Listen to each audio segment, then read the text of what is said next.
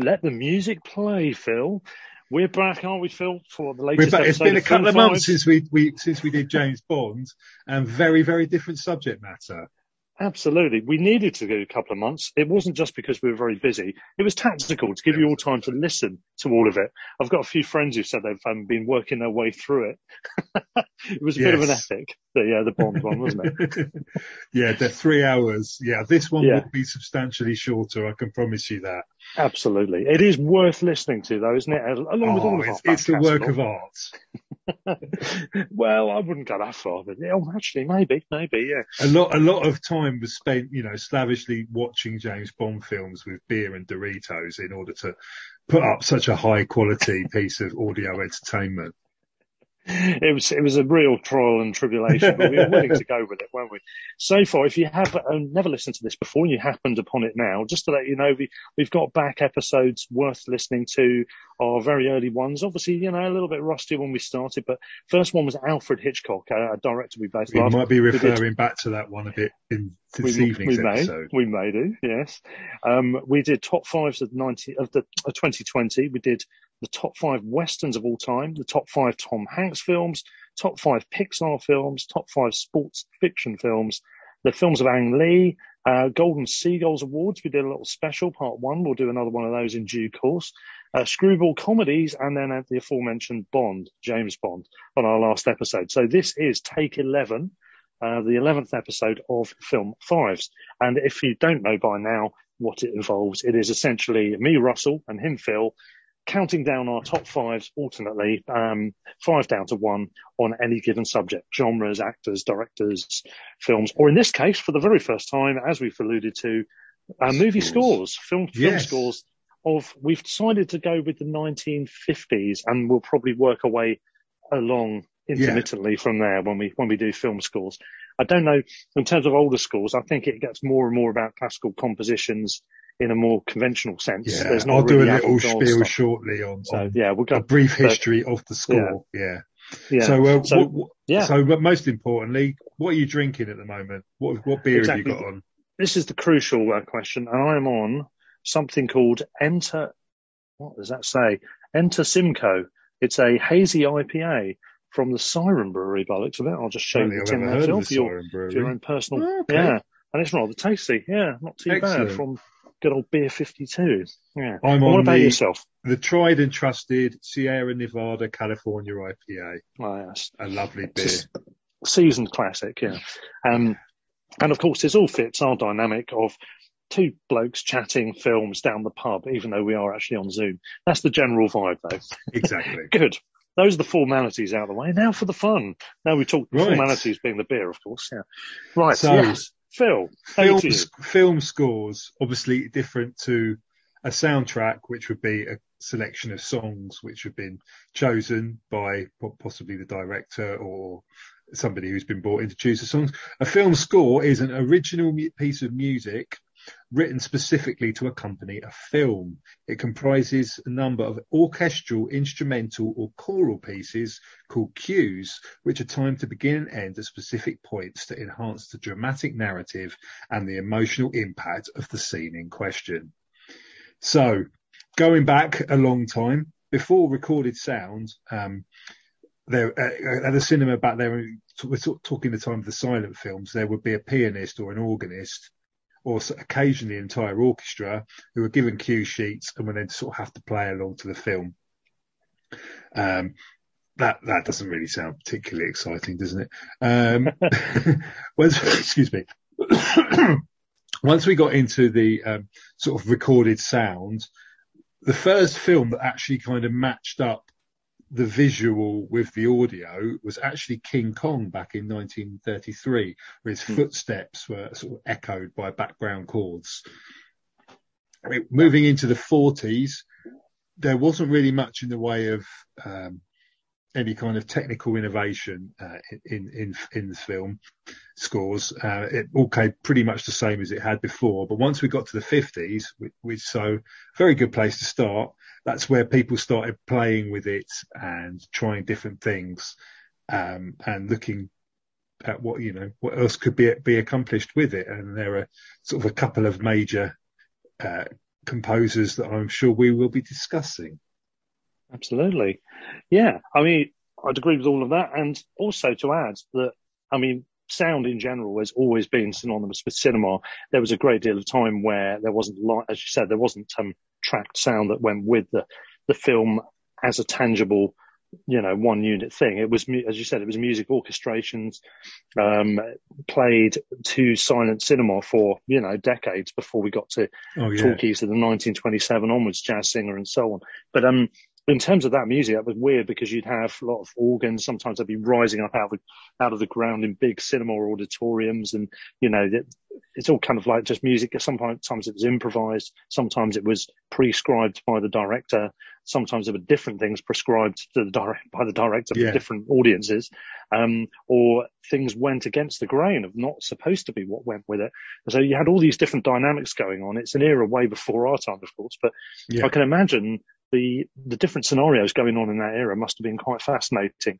And I've watched and had different soundtracks added to silent cinema before. I've seen films both at home and in the cinema, which have either had music put on them for a DVD or Blu-ray release, or have actually been performed live, either by the same people that ended up on disc or some others. And I think, for example, The Lodger, which I'm pretty sure we touched on. Alfred Hitchcock one. When we talked about Hitchcock, yeah. I mean, not Lodger, sorry. Was it? Yeah, Lodger. Yeah, it's The Lodger. Yeah. That has different soundtracks, which are, I think there's something like 3 different scores, which have all got quite heavy kudos in terms of their association with that film. At least 2 of which weren't anything to do with the original music that was being used to go with that film. So, and it's amazing, having seen more than one version of that film with the different music, how different the music makes the film. Now, I can imagine, Yeah, I mean, it doesn't have dialogue soundtrack and other stuff on the film, so it's really kind of changing the dynamic in a lot more of a way than it might do, for example, if you had the Benny Hill theme tune playing instead. Yeah, exactly. Or I was just going to say, any modern film now, if you had one score, but you changed it to another, but you've got all the same other sound on there, the diegetic sound, the footsteps, the talk, dialogue, all of the sound effects and everything would be the same. Music would affect it, but probably not as much as in the silent era. And as you said, I think it was a really good standard of composer back in the day. Oh, yeah. A lot of them coming from war-torn Europe, evacuees, a lot of them, a very large number of them Jewish backgrounds. It absolutely dominates, German Jewish in particular. In terms of the movie studio system itself, all the heads were Jewish as well, almost all of them, and a lot of the composers were, and a lot of the directors. And that brings an interesting angle, because you're bringing European sensibilities to an all-American industry, at least in America it was anyway. And so it's kind of, the dynamics have changed. But I do think, those scores of the 30s and 40s don't stand out quite in the same way as things from the 50s onwards do, as we will discuss. But the other thing I wanted to just quickly mention was the backdrop to the 1950s. I mean, this was first of all, a brilliant decade for film. I think if we ever do kind of best films of the 50s, we might have to, in fact, in general, we might have to do this year by year as a random year. Oh, definitely. So there's just too many to go for a whole decade. It was an amazing year for film.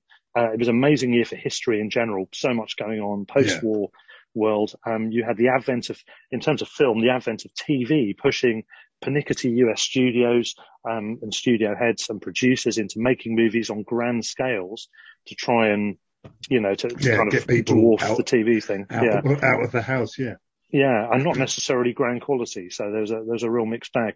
The 1950s, the era of McCarthyism and the communist witch hunts that eventually saw 212 Hollywood talented talents in general blacklisted, including Dalton Trumbo, who just died recently, actually, who was a Hollywood scriptwriter. Independent producers, smaller production companies were also starting to take hold, meaning that the momentous event that was the full-on decline of the studio system that decade was upon Hollywood by about 1958. Also in the 1950s, you've got the internationalization of the film industry, which was afoot with likes of Fellini, Bergman, the French New Wave, Satyajit Ray, the famous Indian director, Andres Kurosawa, Andrzej Wajda, the Polish director, and as well as Kurosawa, Japanese cinema in general, with Ozu, sorry, and Mitsuguchi as well, who are brilliant directors. If you've not seen any of their stuff, that might be a I'll be future honest, subject. I haven't, yeah. That's one for the future. I'm good on Kurosawa, but beyond that, yeah, I'm quite weak. But all of those things were happening, and all of those are making their distinctive and indelible mark on the cinema going public. So it's an interesting era in general. Yeah. Okay.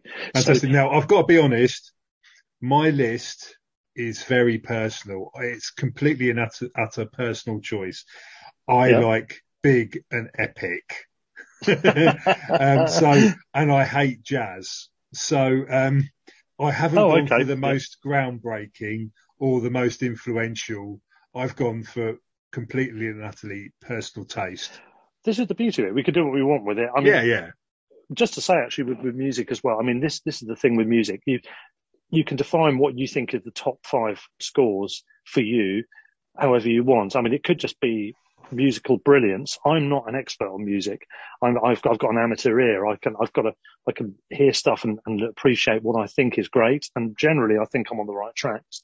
I couldn't tell you in terms of musical notes, compositions, melodies, harmonies, even some of the instruments on orchestrations, and what exactly is what.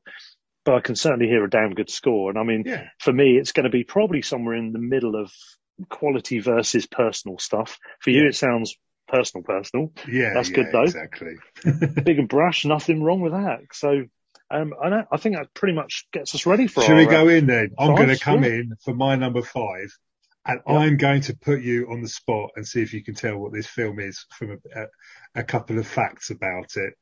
All right. This is a 1958 score by Bernard Herrmann. It has a 100% approval rating on Rotten Tomatoes. And I might have this already, but carry on. And in 2008 was selected for preservation in the United States National Film Registry by the Library of Congress as being culturally, historically, and aesthetically significant. Furthermore, the soundtrack producer Robert Townsend, who recorded the score in 1998 with the Royal Scottish National Orchestra, described it as rich and vibrant, saying it's one of the scores which most validates film music as an art form and a forum where a great composer can write a great piece of music. As pure composition, he would place it beside anything else written in the 20th century and not worry about it being able to stand on its own. So, it's not what I thought it was going to be. So, see, first of all, when you said 1958, I was initially thinking you might be going with Vertigo. Don't go looking it up on your phone. But I'm not. No, I'm not looking it up on my phone. I've got notes ready for later. I've got to say that I don't. You've got to remember, this is me choosing. This is me choosing. True. 1958. Now, I'm trying to think films in 1958. So you've got. By the way, I was going to say you haven't done something ridiculous like put Carry On Sergeant in or something, have you? No. This is my wild card. That's where the Carry On films. That I didn't expect you to get, so I thought I'd put you on the spot. Okay, give me another clue if you can. It's the first in a kind of trilogy. First in a trilogy. Okay. No, it's not really ringing any bells for me. Shall I put you out of your misery? Yeah, go for it.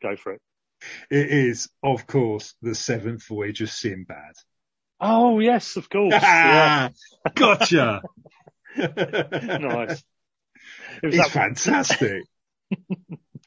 Yeah, good stuff. Yeah, I can't remember the It doesn't get picked tunes, up. But... well, I mean, due to its subject matter, you won't find it on quite so many of the. I mean, obviously, I've gone for a few facts and figures there.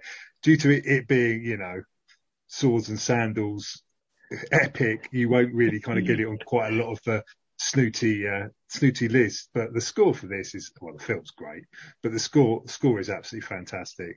Obviously, it's a Ray Harryhausen film. Yes. He actually worked with Bernard Herrmann on no less than 3 occasions. They also did 3 other occasions rather. They also did Mysterious Island, The 3 Worlds of Gulliver, and Jason the Argonauts together. So, I mean, I'll do a very, very brief bit on Ray Harryhausen because he is a bit of a legend, and then we'll talk about the film. So, when the basic premise is when a princess is shrunken by an evil wizard, Sinbad must undertake a quest to an island of monsters to cure her and prevent a war. Yeah. Directed by Nathan H. Duran, who's also known for How Green Was My Valley, The Razor's Edge, and Attack of the 50-Foot Woman. Quite a varied CV. So Ray Harryhausen, obviously famous for his stop motion animation, which I'm sure everybody would have seen in a lot of his other films.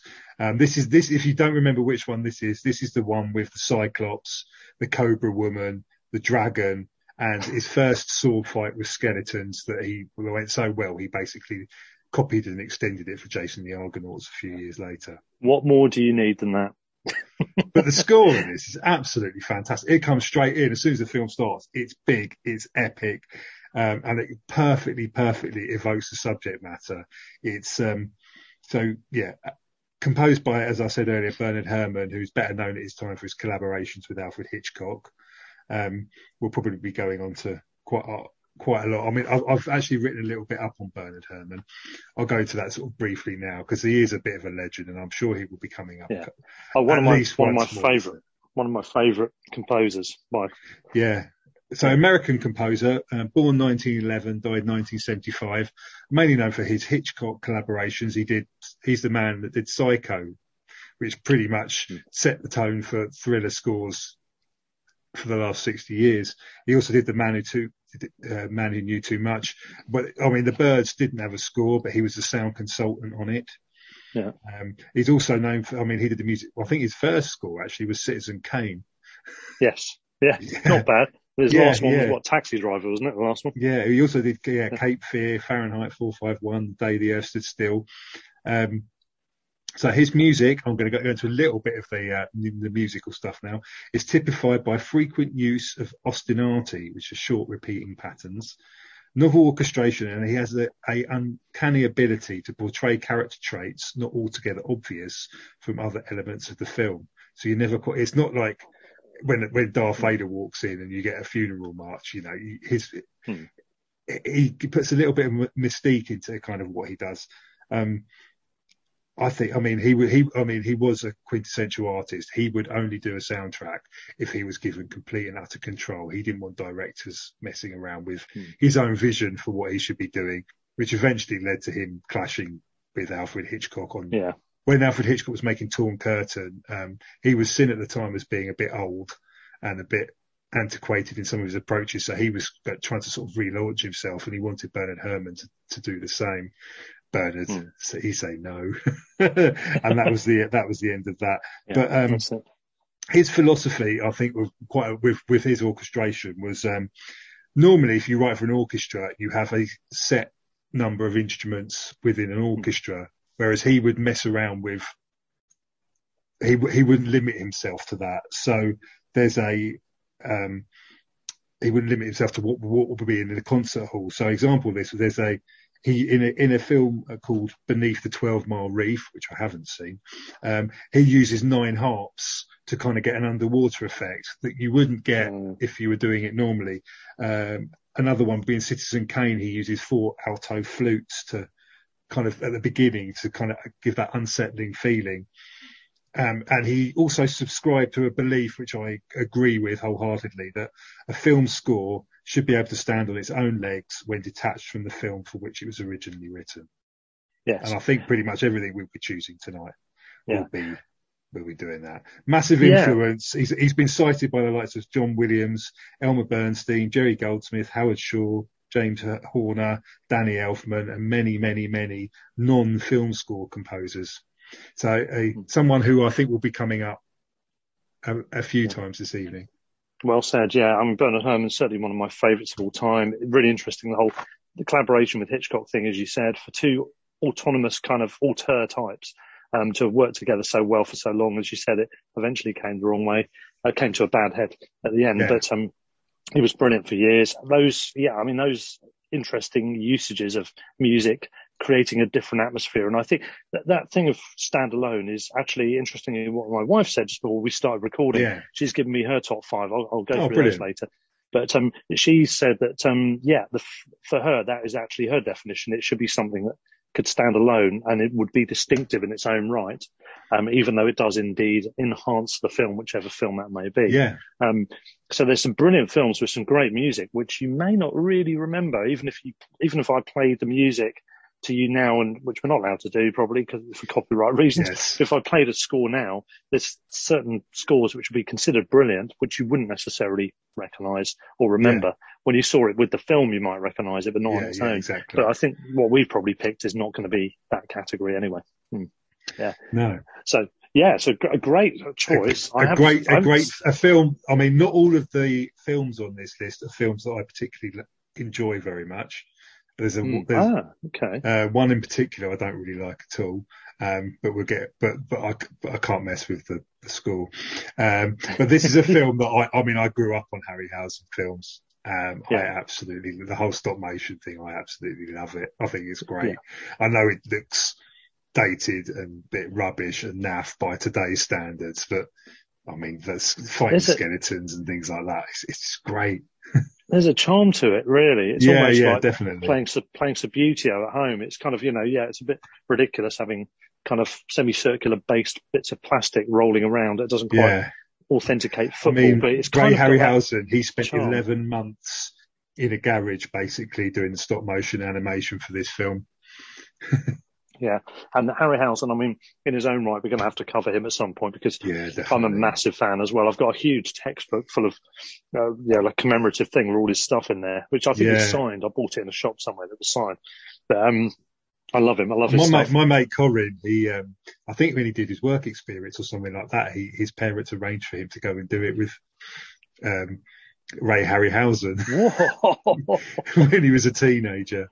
Amazing. It's quite an anecdote, yeah. Yeah, I mean, he lasted till fairly recently, didn't he? I think it was Clash of the Titans, his last one. I think it probably is. Obviously not the most recent remake. I'm talking the one in the early 80s with the Clockwork Owl. Yeah. Yes, right. Harry Hamlin. Yeah. Well, I mean, if you haven't seen that film, I recommend it. I haven't seen it for so long, and I have to admit, I can't remember the tune. As soon as I hear it, I'll recognise it. As soon as you hear it comes straight in and it's banging. I mean, there were two. I mean, this was 1958. The sort of follow-up was The Golden Voyage of Sinbad in 1973, and then there was Sinbad in the Eye of the Tiger in 1977. Yeah. But this is just one that it's just great, and it's a piece of music. As soon as you hear it, the titles come up, tells you a story about Sinbad. It sets the scene. You hear the music, and you're smiling straight away. Yeah, setting the scene. That's another classic quality of the better soundtracks. Actually, just one final thing on Sinbad. I do remember my early days watching films was down in Worthing, and there was the Odeon, which is no longer there, which is where the part of the shopping centre is now. Yeah. HMV, yeah. And ironically, selling some of the films I used to watch. But the Sinbad films, and Clash of the Titans and Raiders of the Lost Ark and Star Wars films, those were the things John I Williams saw. ones, yeah. Yeah, those are the things I saw there. So Sinbad I've got a very evocative memory of one of the Sinbad films. I can't remember which one it is. I'll have to see them again to remember which. But there's a couple of scenes in that which I just remember. I don't know. There was something so distinctive and so poignant and visceral about having seen those films in those cinemas. Of its time, as was the film, the cinema and the film. But I love those. They're great. They have dated quite a lot, but there is definitely a charm and there's a beauty to Harryhausen's work in it. And I mean, as I said, I can't remember the score, but if I hear it, I'm sure I recognise it. And I'll take your word for it that is a classic. Because Bernard Herrmann's stuff is, I think I have heard it on the CD I've got of his at some point. I could quite easily have filled this top five up with Bernard Herrmann, and I made a conscious decision that would be a bit boring. So I've tried to mix and match it a little bit, but it's still stuff that I enjoy. Yeah. But I'm curious to know what the one is you don't even like the film. That's going to be interesting. I mean, this, of course, is a quite valid choice, really. Ready for my number five? Yes. Okay, let's go with it. So I haven't seen the film recently, so I won't talk much about the film.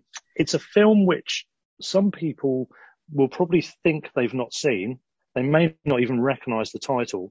Some of those people that think they haven't seen it. Others will have seen it.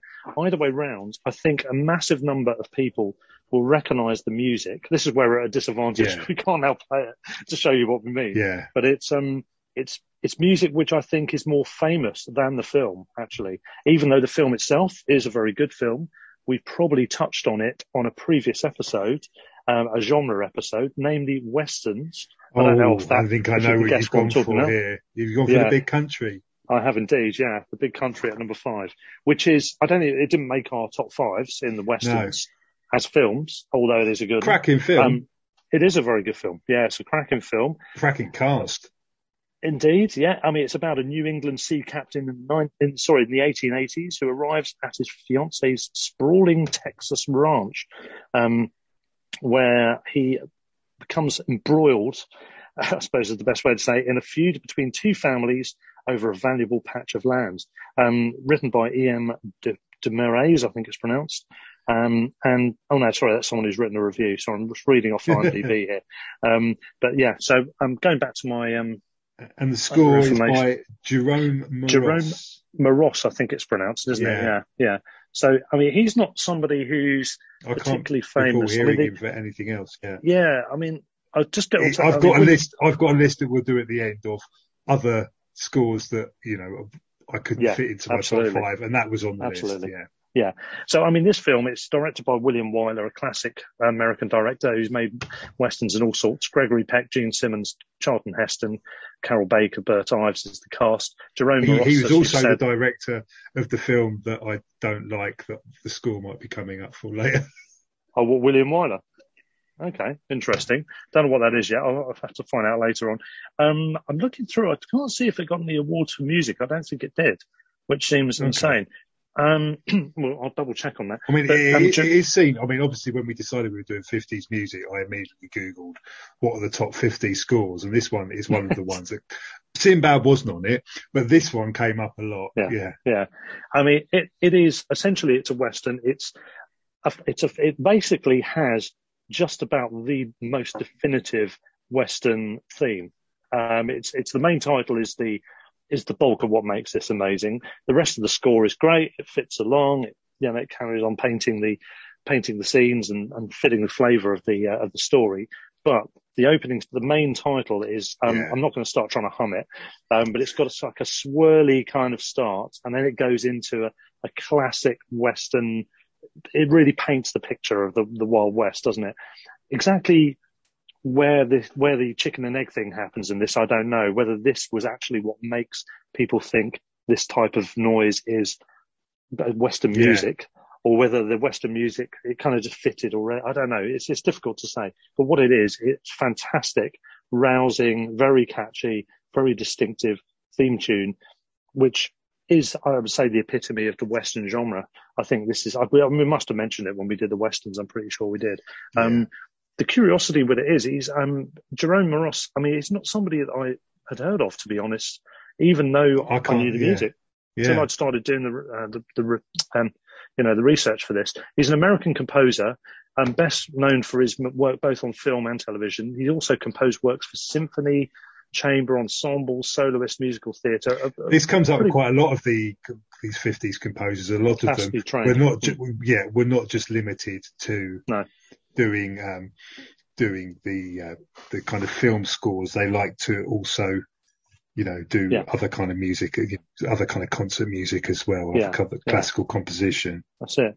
And he was born in Brooklyn, New York. In 1913, he became a talented piano player and he composed music for the theatre. And during his early years, he met and became lifelong friends with Bernard Herrmann, apparently. In 1931, he met Aaron Copland, who's probably more famous for non-film related compositions. He is a kind of traditional composer, just early 20th century, and joined his young composers group, whose members also included Herrmann. Essentially, he ended up in the composition for music, cues for radio shows, all sorts of stuff in the 30s. 1940s is when he became really a Hollywood composer, and then obviously into the 50s with this film in particular, which is by far and away his most famous work, it goes without saying. And it's 1958, this film as well, so it's towards the end of that decade. But I'm just having a look through and seeing if there's anything else of interest. I mean, look at Wiki, actually. It says in 1956 he composed the score for the World War II drama The Shark Fighters. His best known score is for The Big Country. Oh, he was nominated for an Academy Award for Best Original Score. Seems criminal he didn't win it, but then who else was in 58 is the question. According to Moros, he composed the main title after recalling a walk Sinbad that he didn't took. win it, not for 1958 either, so there you go. It's a Disgraceful. fix. What a farce. But according to Moros, he composed the main title after recalling a walk that he took in the flatlands around Albuquerque, New Mexico, during a visit in October 1936, shortly before he moved to Hollywood. Looking through his other work, I mean, he did do a few things like The Adventures of Huckleberry Finn. I think is probably one of the other ones that stands out. Hail Hero rings a bell. Oh, and there's a Western series called Wagon Train, which he did for television. Yeah. And that seems to be another one of his major ones. So yeah, that's one of those ones that did hundreds of episodes, isn't it? Yeah, exactly. When Star Trek was sort of first pitched to the kind of network in the early 60s, it was described as being Wagon Train in space. Yes, indeed. I love Star Trek. I mean, on the tune, I mean, just to very quickly do a rendition. So, yeah. It's one of those ones you recognise. Yeah. And it's all kind of stagecoaches and horses and open plains and all that stuff. It's kind of it fits the subject matter perfectly. Absolutely. And listening back to it, just like in the research for this, I mean, all of the different elements and themes and people, characters' themes and all the other subsection kind of music that is on there, all kind of has its own motifs, and it's quite distinct. It's quite a rounded, it's like a broad set composition. I think it's not too limiting. You know how some just go with recurring themes and that's it, but this seems to have a lot of shape and detail to it. So I think it's a great score, and it's in at my number 5. And I have to say at this stage, I should just throw in a slight spoiler of sorts, in that my number 5 was a very difficult choice. I ended up going with this. What I did have that missed out, which goes in at number 6, pardon me, is A Streetcar Named Desire, which is from the earlier part of the decade, 1951. I won't talk about that much because it's not in the top 5, but basically, I mean, I'm sure you know the film, famously Marlon Brando. I watched it again a couple of weeks ago. Yeah, Alex North did the score. It's excellent. I mean, it combines sort of horrible, sort of jarring dissonance with sort of a bit of this elements of blues and jazz that hadn't really been in film scores before. Yeah. Some of it, I'm not a big jazz fan, as I might have alluded to earlier, but it's a fantastic piece of work and very, very influential. Yeah. Not on my list either, but it is on my list of honourable mentions. Yeah, absolutely. I mean, I do like jazz, only if it's decent stuff, not the twiddly stuff, but really good jazz. I think it's great. And this is the epitome of, it's interesting at that early stage, as you said, the 50s is when more interesting stuff started to happen. But you have jazz scores in film already, but this, particularly centered around kind of standards and big band stuff. But this was kind of a lot more just seedy, behind the scenes, hot and sweaty New Orleans, Louisiana, it really fitted the story so well. I mean, the film's based on a play, I think, isn't it? Originally, Tennessee Williams, who lived down there as well. I've been to New Orleans, seen where he used to live. And it really, really, evokes the New Orleans era and and that era in particular. And I mean, it's a lot of detail in that score. It's really, really good. Listen to that just today, actually. And I wish I could have included it, but I can't leave out my top 4. And The Big Country, I think it's just so iconic. In the end, that had to win it over, even though I think as a score, I probably personally prefer Streetcar Named Desire in its entirety, but that theme is just so good, isn't it, with The Big Country? Yeah. Fantastic. Yeah. Okay, so that's my 5. Back to you now with number 4, Phil. So number 4, I'm still epic. I'm still big. I'm still massive. I'm going for 1954. You don't have to put yourself down. 1954. I'm not going Hollywood this time. I'm going for The Seven Samurai. Oh, this was a near miss on mine. It's so good. It's a great soundtrack. Yes. So, tell me more, or tell us more. So, obviously, the story of a poor village under attack by bandits who recruit 7 unemployed samurai to help them defend themselves, remade by Hollywood as The Magnificent Seven. And Akira Kurosawa, many say it's his finest work. Maybe we'll do him at some point. So I won't weigh in on what my favourite is just yet. He had initially had a regular collaborator in Fumio Hayasaka, who did the score for this film. Unfortunately, I mean, he was already suffering with tuberculosis while making this film, and he died the year after it was released while working on Kurosawa's next film, I Live in Fear. He was only 41 when he died, poor guy. But he also did like Stray Dog and Rashomon and Ikaru. But the soundtrack for this it's a Western in all but name. It's a samurai film, but it's a Western in all but name. And the music is equally massive to kind of sort of match it. So Hayasaka's another one who combined kind of classical music with film scores, and he had a very, very deep artistic relationship with Kurosawa, where Hayasaka would contribute ideas to Kurosawa for visual parts of the film, and Kurosawa kind of said, working with him, changed his views on how music should be used, not just as an accompaniment to the image, but also as a counterpoint, which was something that was kind of quite revolutionary at the time. So, I mean, Seven Samurai features sort of strong directorial music choices that are kind of closely related to Western symphonic concert music. So it's got, first time we've sort of mentioned this, it's got leitmotifs where you'd have a sort of separate piece of music for each character, which had obviously been borrowed from Western operas and then got kind of adapted by film composers. He also took a leaf out of Bernard Herrmann's sort of book. I think he must have been quite influenced by him. He chose to sort of omit he took out the string sections of the orchestra and just left a cello and a guitar, so it has a sort of different sounding. He also there's quite a lot of sort of big drumming in it, which you don't really hear quite a lot of the other things, which is just, when you hear it now, I mean, you hadn't really heard that in a film before. It's something, if you've seen, we spoke on the Ang Lee episode about Crouching Tiger, Hidden Dragon, where you've got that sort of tribal drum beating sort of sound in the background. This is the first sort of film I could think of. Yeah, it's like a throbbing pulse, isn't it? There's a rhythmic pulse just going through the film. It's actually amazing soundtrack. Love it. So, I mean, Hayasaka, he wrote 3.5 hours of music for this film. I mean, it's about a 4-hour film, isn't it? I think I watched it again a couple of weeks ago. It's somewhere between 3 and 4 hours. It's maybe. It's a long piece of work. I mean, it's one of my favourite films. It was the most expensive film ever made in Japan at the time, but it's the sort of film it's obviously consistently voted the best foreign language film, but it's also voted by a lot of people the best film. So what can you say? I love it. The sound on it's great. The music on it's great. It matches what's going on. Fantastic. I mean, this is a film, especially of its time, that can be seen to be incredibly violent, and the music kind of plays its part in dramatising all the events that are kind of coming up on screen. Fantastic. I mean, absolutely. I utterly love Kurosawa's films, and this amongst them is, well, it's considered his best, obviously, but it's so highly rated in general. And the music, as I said, the collaborations with him are just superb. I think you mentioned Westerns as well. It's a Western in all but name. It kind of is. And of course, as we famously know, The Magnificent Seven was a remake of it, a loose remake of it.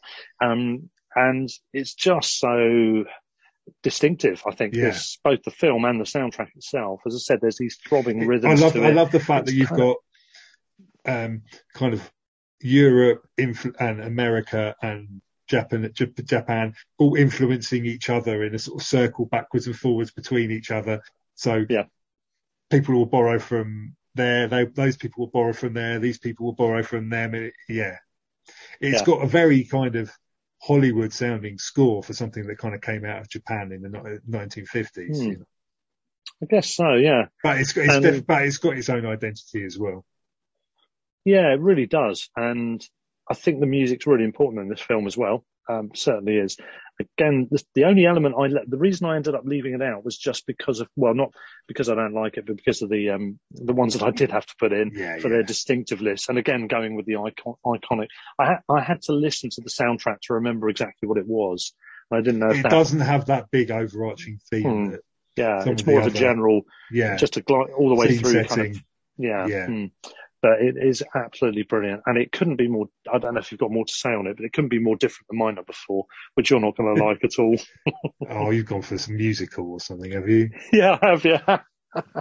And on that basis, can you guess? There's 2 it could have been. Have you gone for the sound? No, have you gone for Singing No, in the Rain?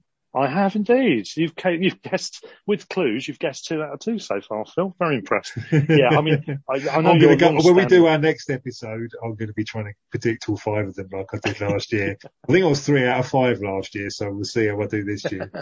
Oh, on the films of the year. Yeah. Yeah. I mean, I know you've got a deep set love for musicals, so I don't need to tell you anything about this film. I'm in a bit of a quandary at the moment because I'm a big Spielberg fan, and we're doing the films of 2021 next, if we didn't mention it already, which means I'm going to have to watch West Side Story, aren't I? And yeah, you can't say you don't like it. I have an intense, embittered, horrific hatred for musicals in every way. So, I might have to have a few drinks with that one. Yeah, well, West Side Story was, the original was too late for this decade, in case anyone was wondering, couldn't remember their dates. That may well have been in my top 5 because it is a superb soundtrack. But anyway, Singing in the Rain, I mean, my status with musicals... As soon as you say Singing in the Rain, I've got... Exactly. In my head straight away. There you go. And that's one of the reasons is that iconic song. And that whole sequence when you just see them in the street. Yeah. I mean, the sequence is probably one of the most famous. I haven't seen the film, but I've seen it, and I've seen it number of times. And, jokes done on it, and et cetera, et cetera. Which is the ultimate compliment, isn't it? Really? It's iconic, isn't it? Yeah. I mean, just to quickly talk about musicals in general, I mean, my relationship to musicals is, it's not my favourite genre by a very long way. I would say I don't like them as a genre, generally. However, I would then probably go on to list about a dozen films which I think are brilliant. West Side Story, Singing in the Rain, American in Paris, Oliver, a few, Sound of Music, a few things like that, which partly is childhood memories, partly just, I think, brilliant stuff. It can go on the side of kitsch and cheese and all those sort of things, of course. And there's very many other elements to musicals we won't bother going into here, or we'll be doing a different podcast. However, I think amongst musicals, I would say some of the greatest were in the 50s. Singing in the Rain and American in Paris, which I didn't choose, are both brilliant scores in their own right. Lots of distinctive music in them. In the case of Singing in the Rain, you've already alluded to the most famous, which is, of course, the main title, sung by its star, Gene Kelly, who is the epitome of the all-American kind of new era, looking forward, looking hopefully to the future kind of persona of that mid-50s era. As you said, there's that sequence where he's dancing along in the rain, splittering and splattering in and out with his puddles, umbrella, on and off the pavement with his umbrella, drain pipes pouring water onto his head, all that stuff. Famously, as it transpires, he actually had a pretty bad cold when he was doing that sequence, which didn't get any better through having to do a couple of takes and this, that, and the other. I mean, I remember this as a kid, that sequence, again, probably not the film, but just the sequence, around a friend's house, seeing it somewhere. And I mean, it's a classic, but it's got many other classics in it. All I Do Is Dream of You, the whole night through. That one, Make 'Em Laugh, which is another one you'll probably know, and you'll probably know the sequence, which is Donald O'Connor, who's utterly amazing. He's the mixture of vaudeville and slapstick all rolled into one. He's the most incredibly agile guy. There's a sequence where he's running around, jumping off furniture at incredible angles, finishing with an amusing scene where he jumps to go to the wall and goes through the wall because it's a fake wall, because it's on a film set. And Singing in the Rain is about the film industry. It's about the coming of age in the talkies, actually, with the 1920s that we were talking about earlier. And there's a load of running jokes about how the main star has got a horrendous voice and they're trying to hide it and all sorts, and where do you put the microphones in flowers and all this sort of thing. So this is undercurrent to the story. I won't go into more detail, but Make 'Em Laugh itself is a particularly brilliant and famous song. You've got Good Morning, which again is a song you'll probably know if you don't want to. Good morning. Good morning. Good morning. Yeah. And it's horrible when you think about it. You think, I know that one. Yeah, I know that one. I think the main reason I know quite a lot of them is I've sung alternate versions of them at football, probably. Definitely sung singing in the rain at football when you're winning and, you know, Yeah. you're on the terrace. Yeah. And the score is it just wraps in nicely. That the whole thing just rolls along. It seems to be inhabiting all of the scenes in this. I know it should do, it's a musical, but in terms of, you know, usually in musicals you'll have bits where there's some talking, and I don't know, the music just seems to fill in the gaps and smooth it together so well. I think it's a really accomplished score, and obviously all the songs, most of which are original from it, are, I think, iconic, and they are also just perfect for the flavour and the atmosphere of the film.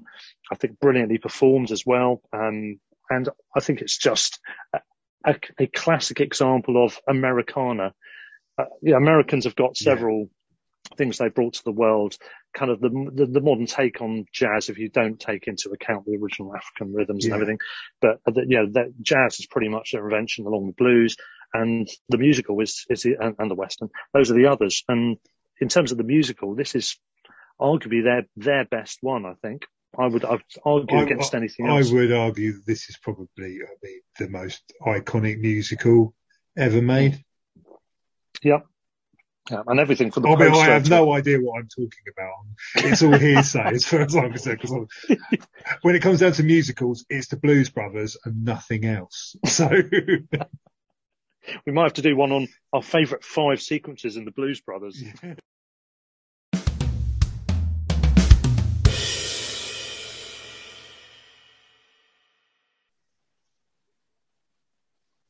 So at this point, I suppose we should update our beers, which we have done, Phil. So I've moved on to one of my favourite breweries, the Gypsy Hill Brewery, famed for their Hepcat and Paula and various other things. Trying out a new one, though, a pale ale, 4.9%, called Prevail, which is really nice. Yeah, very nice. I don't know if it's a new one. I do like a pale ale. Oh, lovely, isn't it? Yeah, it's good stuff. And what about yourself? I'm on my tried and trusted, massive, great big wine-sized bottle of Leffe Blonde. Lovely. Yeah, so that's you done for evening, I do. It's one of the old reliables as far as I'm concerned. There's no such thing as a bad Leffe beer. No, exactly. Only an empty one, an empty bottle. Exactly. Yeah. So onwards and upwards then. So we've covered our 5s and 4s, so we're on to our 3s, as logic would dictate. So number 3, right at the beginning of the decade, I'm going back to 1950 now, and I've gone for Sunset Boulevard. I thought you were going to say that when you said 1950. Yeah, this was a close one. It missed out on my top 5, but it is a very, very good score. Yes. Tell the listeners more. So a very brief synopsis is a screenwriter named Joe Gillis develops a dangerous relationship with a faded film star called Nora Desmond, determined to make a triumphant return. So it's a black comedy. It's written and directed by Billy Wilder. We won't dwell on the film because we're going to do Billy Wilder at some point, aren't we? Oh, yeah. Because there's a lot of his films I haven't seen and I need an excuse to watch them. So it's absolutely fantastic, really. So the musical score was like the final element that was added to the film by German-born Franz Waxman, who'd actually met Wilder in Europe before World War II. So in 1934, the Nazi Party was unfortunately on the rise, and Waxman, being a musician, upset some Nazi sympathisers who beat him up. Gave him quite a good kicking by all accounts. So he ran away to Paris, and there he met Billy Wilder. Eventually ended up in Hollywood as a composer.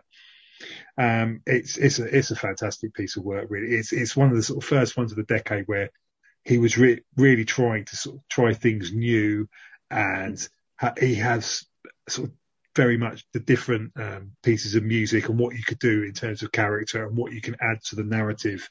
So, for example, Joe Gillis, when you meet him, he's a happy-go-lucky screenwriter who just wants a quick buck and an easy life. So he's got this sort of bebop score. He's played by William Holden. Yeah. When you say first meet him, not exactly when you first meet him. No. We won't spoil it for anyone, but there's one precursor bit which would say otherwise. But anyway, he's otherwise happy-go-lucky, yeah. And then you've got Gloria Swanson's sort of faded movie star Nora Desmond. So she has her kind of theme tune is like tango music, because they say in the film that, you know, she once danced a tango with Rudolph Valentino. But but as the sort of film progresses and you get a better sort of look into her state of mind and her mental health, he uses these sort of distorted arrangements of sort of popular film music styles from the 20s and 30s, when her character was a kind of big silent movie silent movie star, to sort of suggest her state of mind, and these sort of low pulsing notes and these frequent trills that sort of make you realise that she's got a few problems, unfortunately. Off the rails a bit. Yes, yeah. I mean, it's recently been re-recorded. It was scored in the American Film Institute's 100 Years of Film Scores in 2005. It was number 16, so it's quite right by the way up there. It's fast paced, it's powerful, it's got everything you want from a score. It also, again, it's one of these ones where I couldn't immediately identify a single piece of music off the top of my head, but it fits the tone of the film perfectly, and it works with in terms of the narrative. It fits like an absolute glove. I mean, Waxman, he also composed concert works. The other soundtracks he's known for, again, are Alfred Hitchcock ones. He also did Rebecca and Rear Window. Yeah, and he's very much of that old school stable of immigrant composers who are really like the heavyweights of the, from the earlier era, 30s, 40s, and 50s. You've got Franz Waxman, you've got Miklos Rozsa, you've got Ernst Korngold, and all those. There's a few others as well, besides Alfred Newman, of a very famous Newman, not your Newman family, but a famous Newman family of musicians, Thomas being the later one. But and he's so he's an old school composer, but a really heavyweight. It's like Rolls Royce composing this. This guy knows what he's doing. He paints the pictures, as you said, that fits the tone of the film, and you can, the intonations in the music give the basically the audio clues to what fits the narrative. It prompts the narrative, as all good soundtracks I think do when they're all-encompassing scores. They do this, don't they? And very much, I love it. I absolutely love the film and it's a brilliant film. Yeah, absolutely. You never you think it's going in one particular way, and then it goes in another way, and then goes another way. It's very. I mean, it's not it hasn't got the outright hilarity of maybe some other Billy Wilder films. It's very much a black comedy. Yeah. Oh, big time, yeah. And I mean, the central performances are brilliant. Swanson's just superb as well. She's kind fantastic, It's bordering on the ridiculous performance, but it's not over the top. Yeah, but that's the character only that as she's much portraying. As the character is, And it's interesting, we just talked about Singing in the Rain, and Hollywood does like to be self-referential, and here again, it's talking about its own industry. Yeah. And, moving times. It's got, the old school directors and the old school stars moving on. Things are moving. She's been caught behind the times. She's yesterday's star. Her house is sort of falling to bits. She's got lots of money. The swimming pool's sort of empty. And, it's almost like Miss Havisham in Great Expectations, isn't it? It's almost as if the movie industry is the lover that jilted her. It's kind of like that, isn't it? And it's just beautiful. It's got a gothic element almost. Yes, that's right. Yes, it's the pictures that got smaller and all that stuff. Yeah, I mean, exactly. Yeah, it's a great cast and brilliant. But yes, the music in that is superb in a similar way to Streetcar Named Desire. Actually, I think it's got some similarities in terms of its all-encompassing kind of overarching.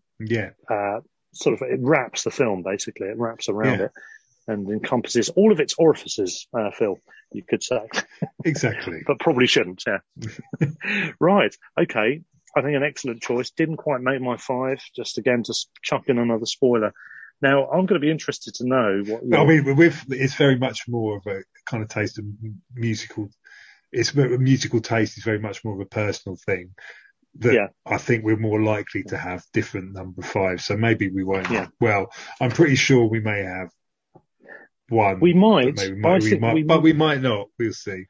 Depending on whether you've got my number 3 in your top 2, which I suspect, but I'm not sure, but I suspect you haven't. If that's the case, then I think we may have the same top two. I'm not sure. So I Okay. better first reveal what my number three is, really, for that to make sense. Yes. And it is another movie classic. It's another iconic tune which probably transcends the film. You probably know the tune even if you haven't seen the film. It's one of those, a bit like The Big Country. It's a film from 1958 again, funnily enough. There's a lot of 1958 going on Yes. there, isn't there? Sinbad and all sorts. And that film is Touch of Evil. Ah, An absolute classic. Orson Welles returning yeah. to Hollywood after 10 years working in Europe. It's a sleazy border tale in which he takes center stage as gargantuan detective Hank Quinlan, and he's a really disgusting, sleazy, Yeah. oily character. I haven't seen that film in years. I need to watch it again. Yeah, it's a quality film. He's corrupt, he's sleazy, he's repulsive in every sense. And he plays like this, as I said, this huge hulking mass of a man. It's got its flaws, this film, but it's brilliant. It's got Charlton Heston ridiculously miscast as a Mexican. Yeah. It's got Marlene Dietrich, I think, is supposed to be a Mexican in it as well, which is rather bizarre. However, and it's got Janet Leigh in it as well. Great film, brilliant, famous opening scene. Again, we'll maybe talk about that another time. But in that opening scene, along with obviously other scenes during the film, there's iconic music playing, and this is the music of Mr. Henry Mancini. So, I mean, I think it's they say Mancini. If he was Mancini, if it was Italian, but I think he says Mancini because he's Americanized. Anyway, whatever his name is, American composer by. He's the guy who did the Pink Panther theme tune, isn't he? He is indeed, yeah. He's worked a lot on kind of romantic type themes. I think he did Breakfast at Tiffany's, didn't he, as well? Yeah. He's often cited as one of the great composers in the history of film. He's won 4 Academy Awards, a Golden Globe, and 20 Grammy Awards, plus a posthumous Grammy Lifetime Achievement Award in 1995. He was born, ironically, in Little Italy, Ohio. Yeah. Not in Italy. Yeah. Died in 1994, but he was, he was a long-term classic composer. I mean, other famous tunes are the Pink Panther theme, as you mentioned, Hatari. He's kind of known for, well, just a whole list of films we won't go into here. But in this particular case, it's an interesting one. I mean, the film is kind of like a brilliant fusion of pulp art with continental sophistication, has all the energetic cuddliness of a Sammy Fuller B picture, and all the self-consciousness of a new wave melodrama. So says James Nairmore from the Magic World of Orson Welles. I think that kind of sums it up. It really is a real mismatch. It's got, again, it's very percussive soundtrack, this one. Yeah. It's got a lot of kind of drums, kind of, kind of almost African rhythm type drums going on, which really give it this heartbeat. I've mentioned this opening scene. There's a very famous scene. There's a tracking shot, the camera goes up. It's all very clever technically for its age, but also there's a... Did Wells direct it as well? He did, I think, yes, yeah. And it's got this almost like Hitchcock style suspense element to this opening sequence, which does get played into with the music, I think, really cleverly. I wouldn't say most of the music is very distinctive, but the main theme is, it's and then it's got these jazz strains coming out, and it's absolutely cracking stuff. The music is Orson Welles, by the way. I've just double checked that directed it. Yeah. The music is kind of I mean it transcends the film. I think it just works on so many different levels. Let's say it's got brassy elements, it's got percussive elements. There's different sequences with different bits of score as well, which are probably not quite so significant. It taps into a little bit of rock and roll Americana to do one scene, and then there's kind of like a really wistful, melancholy, older kind of European with the Marlene Dietrich scenes. It's kind of European strain to the music. So there's lots of interesting different elements to it, which don't match with each other so much. And it does mean that I think, it shows Mancini, or whatever. It shows his range. He was a very varied composer, pretty talented. I think he worked with the likes of Burt Bacharach and people like that as well. He kind of played all sorts, like romantic comedy kind of scores and things like that as well. But in this particular film, I think it's just very distinctive. It's cool. It's sassy. It's, as I said, really distinctive. It stands out alone. And within the film, it just works really, really well. Not much more I can say about it than that, really, Yeah, Phil. great choice. As I said, if you haven't seen it, check it out again. I'm guessing that isn't in your top two. It's then. not, no. But yeah, I mean, I think that's it really on that one. Straight back to you, or are we going to have a break? No. I've got a huge bottle of beer in front of me now, so I'm all ready to go in on and then yet another big epic. So number 2, probably no surprise, 1959, Ben-Hur. Ah, yes, Ben-Hur. Right, I haven't got your top we two mentioned nailed, William Wyler earlier. Yeah. So it's the story of a Jewish princess being betrayed and sent into slavery by a Roman friend of Ben-Hur's in first century Jerusalem. Then he goes and gains his freedom and comes back for revenge. I really don't. I watched this film again quite recently over Christmas. It's terrible. I mean, really? Well, no. I mean, aside from the chariot race, which for its time is fantastic, and the sea battle is fantastic. But the rest of it, God, it doesn't half go on. And it's way too long, isn't it? Oh, it is. Yeah, I don't really like this film very much, and I don't really like Charlton Heston in it very much. But I mean, the soundtrack is massive in pretty much all senses of the word. I do like a stat, and I could talk for quite a long time on a lot of the records that this film actually set. It had the biggest budget of any film at its time, the biggest sets. They had 200 people just making the freezes. They had 100 people, over 100 people just in wardrobe. But we need to concentrate on the music. Yeah. So the score was composed and conducted by, and you mentioned his name earlier, and you probably pronounced it a lot better than I will, Miklos Rozsa. Yeah. Miklos Rozsa, I believe it is. Miklos Rozsa. So he basically was the go-to guy for MGM's 1950s historical epic. So he did Quo Vadis, Ivanhoe. He did Spellbound for Hitchcock. And he also did, in the 70s, he did The Golden Voyage of Sinbad. Just to bring things full circle, it comes back to Sinbad again. So, but I mean, he put a lot of work into this. He researched Greek and Roman music, he incorporated the score to try and make things more authentic. He directed the 100-piece MGM Symphony Orchestra himself. He composed more than 3 hours of music. Wow. 2.5 hours of which were finally used, which is the longest score ever until just last year, when it was beaten by the 4-hour score of Zack Snyder's Justice League, which I haven't seen and I never will.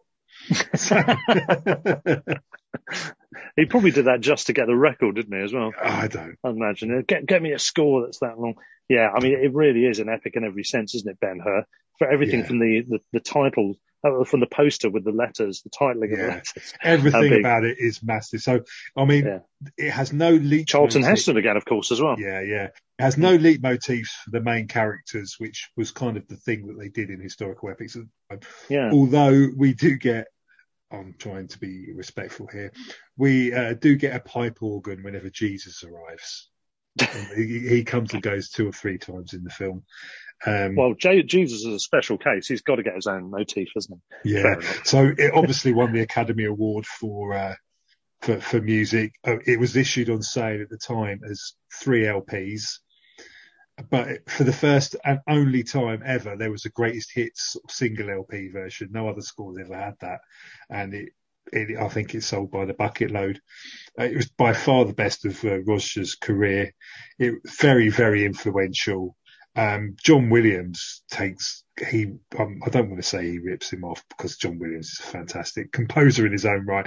But you listen to this, and then you listen to the likes of Jaws and Star Wars and Indiana Jones, and you can see where he's borrowing a lot from, you know. Yeah, I mean, just at that point, if I can just interject, I remember getting into listening to film composition stuff. I think I got some stuff out of the library as a sort of teenager on CD or something, and just because I've not really heard these composers. And I remember listening to one on Miklos Rozsa, And it wasn't actually this soundtrack. It was to another film that I'd not heard of, and I can't remember what it is now. Yeah. And actually, listening to that, I thought, whoa, John Williams has ripped off Star Wars.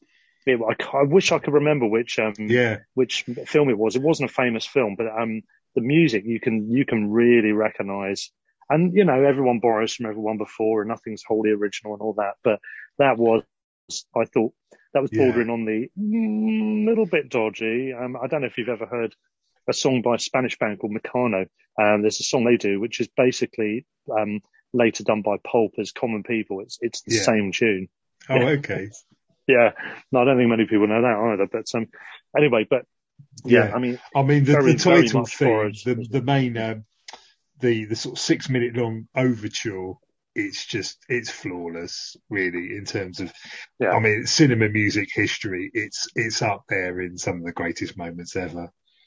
Again, Roger was another one. He led what he called a double life. He composed over 100 film scores, but he carried on doing concert music at the same time. And briefly, William Wyler, the director, another German, who also directed them. He won Oscars for Mrs. Miniver and The Best Years of Our Lives. But, I mean, everything about this score is massive. It's a fantastic piece of work. It's iconic. It's brain-breaking. I wish it had a better film to watch it to. Yeah. So this obviously is the one you were talking about earlier, both in terms of the film you don't like and the fact it's a William Wyler film, which I've forgotten you'd mentioned earlier.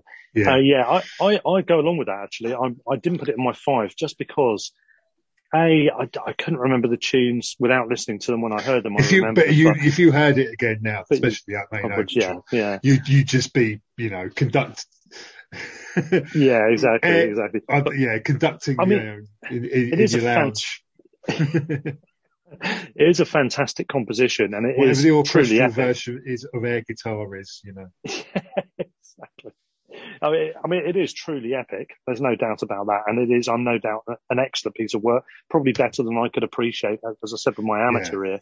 You can tell it's good. You can tell it's got a lot of detail to it, but I just couldn't really place it in my top 5 based on I had some much loved musical pieces I just couldn't leave out. So on that basis, it didn't make it. But it is, again, it's one of those ones when you Google, you know, what's the best 50 films and whatever, just to get the ball rolling on this research, that pops up on, along with The Big Country, it pops up right up near the top, doesn't it, on these. And he is a magnificent composer. It is a magnificent piece of work. I agree with you. I don't like the film that much. It's far too long, and it's got many flaws.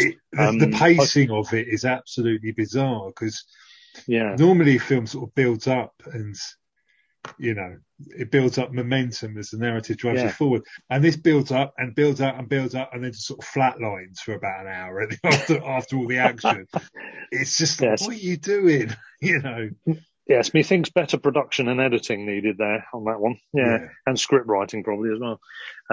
It is a classic, of course, the film itself.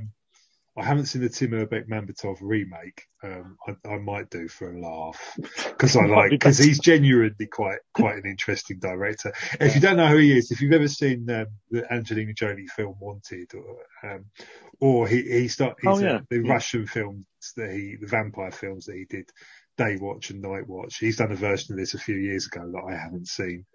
It might actually be worth I may a look. one day I think it's only about an hour and a half long. So bloody hell. He's obviously ditched a lot of the nonsense. So maybe I'll watch that all the script. I don't think it's supposed to be very good. No, okay, fair enough. That's a shame, but I mean, it had the potential to be better than. But that's a remake where you can justify a remake because it can be improved on. Well, I mean, there was the original 1925 version, I think, wasn't it? There was. I think Ben-Hur is one of the most remade films. Yeah, and honourable mention. We can't mention Ben-Hur without honourable mention for the chariot scene, of course. Chariot racing scene, which is mad. That's quite massive. Entertaining. It's great. Insanely dangerous. You watch it. I mean, it was the Fury Road Mad Max film of its time, definitely. It really was, and it was actually superb. That sequence itself is superb, brilliantly directed. The sea battle really was great as well. It's just that you add those two sort of sequences together, and they come to about 15 minutes, and it's about a 4-hour film. Right. Well, Phil, I think it's time we got on to my number two. Just as Yes. I pour another beer, actually, I'm having a It's got to a be B. about time you picked a Bernard Herrmann film, isn't it? It might be. It might be. Oh, you didn't guess my three, did you?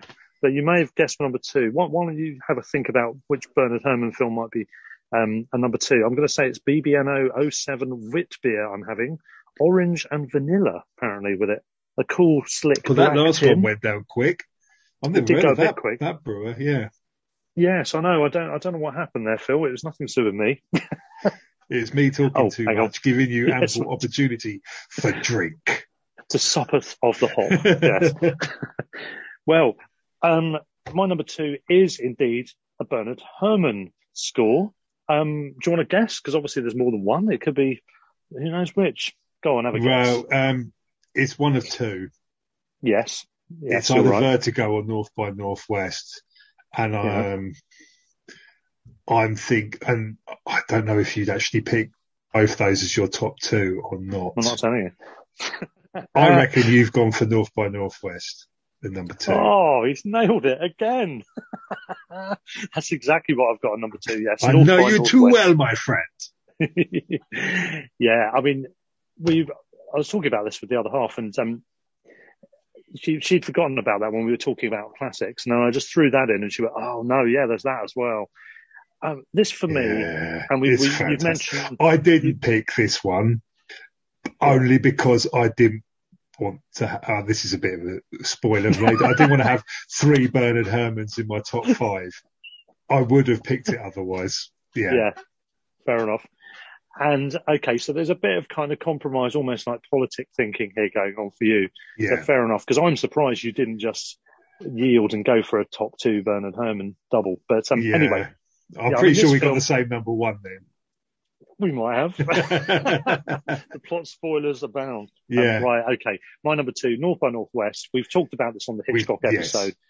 First to say, if you haven't heard that, pause this, get all actually, may as well finish this one now. now. But it was your number one. And again, it's one of those directors, you could have put things in a certain order.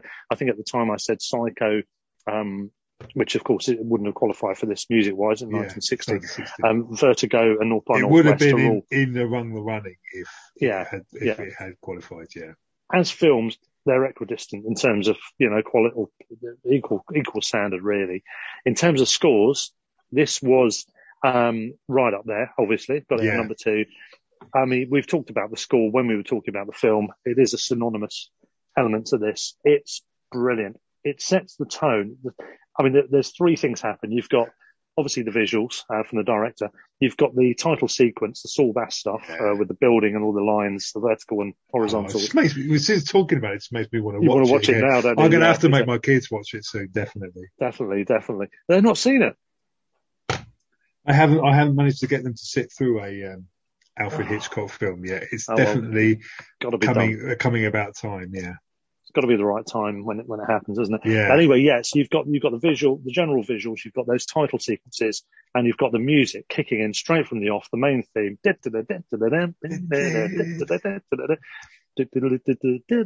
and it's just wonderful. It's just brilliant. It does on several levels. First of all, it's uplifting. Boom, it takes you straight in. Secondly, it tells you it's a thriller and it's going to be a up-tempo kind of espionage or something kind of suspension type based thriller rather than a slow burner. And it's just, it kind of seems to encapsulate everything about sort of the era, the area that it's set in, the sort of characters that are going to permeate the story, namely the Cary Grant character, of course. All of that, it's just summed up perfectly in the music. And we talked about the different things between the main title and then what you can get from the wider score. This one, the score in general is great. You've got a number of sequences, famous sequences. You've got the It's Mount Rushmore, a proper blockbuster score, isn't it? Yeah. That John Williams later became synonymous for. In fact, if you listen to the kind of bits of the score for this and bits of the score for Indiana Jones, there is definitely a bit going on. Yeah. Clearly an influence. And fair enough. Going on. And it's in the same spirit in some ways, actually, to Indiana Jones, isn't it? The much later film. It's a film you watch with a smile on your face. Yeah. It's pure boy's own adventure. Yeah. Yeah. we said it at the time when we talked about Hitchcock before. Yeah, it's got everything you want from a film. It's utterly brilliant quality in terms of all of the technical elements, the script, the acting, all of those The shots, details together. yeah. And we can mention, of course, now the music as well. But it's also, as you said, it's entertaining. It's a complete and utter rip-roaring yarn. It's an entertainment. You can enjoy it. It's suitable for anyone. It's accessible. Yeah. You could talk about another film which is utterly brilliant, and it could be completely inaccessible to the majority of a potential audience. But this one, anyone could watch it and enjoy it. It's playful. It's fun. It's got intrigue. It's got twists and turns. You've got great protagonists. It's got Cary Grant in a suit. Yeah. We can't have a single episode without talking about Cary Grant. He's becoming our mascot. Mascot, or we've got man crushes on him, one or the other, or both probably.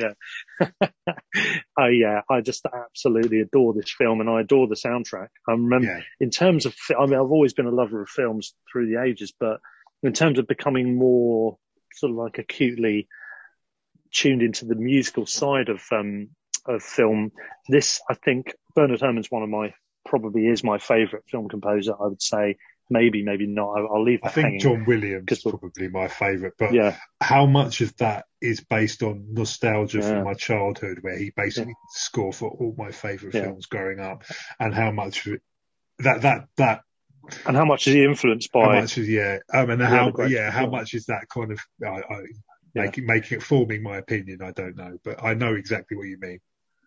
Yeah, exactly. And I mean, he's certainly right up there as amongst my favourites. And I think he was one of the composers that I first kind of got noticed, because I think I remember those elements even as a kid watching them on TV, those films.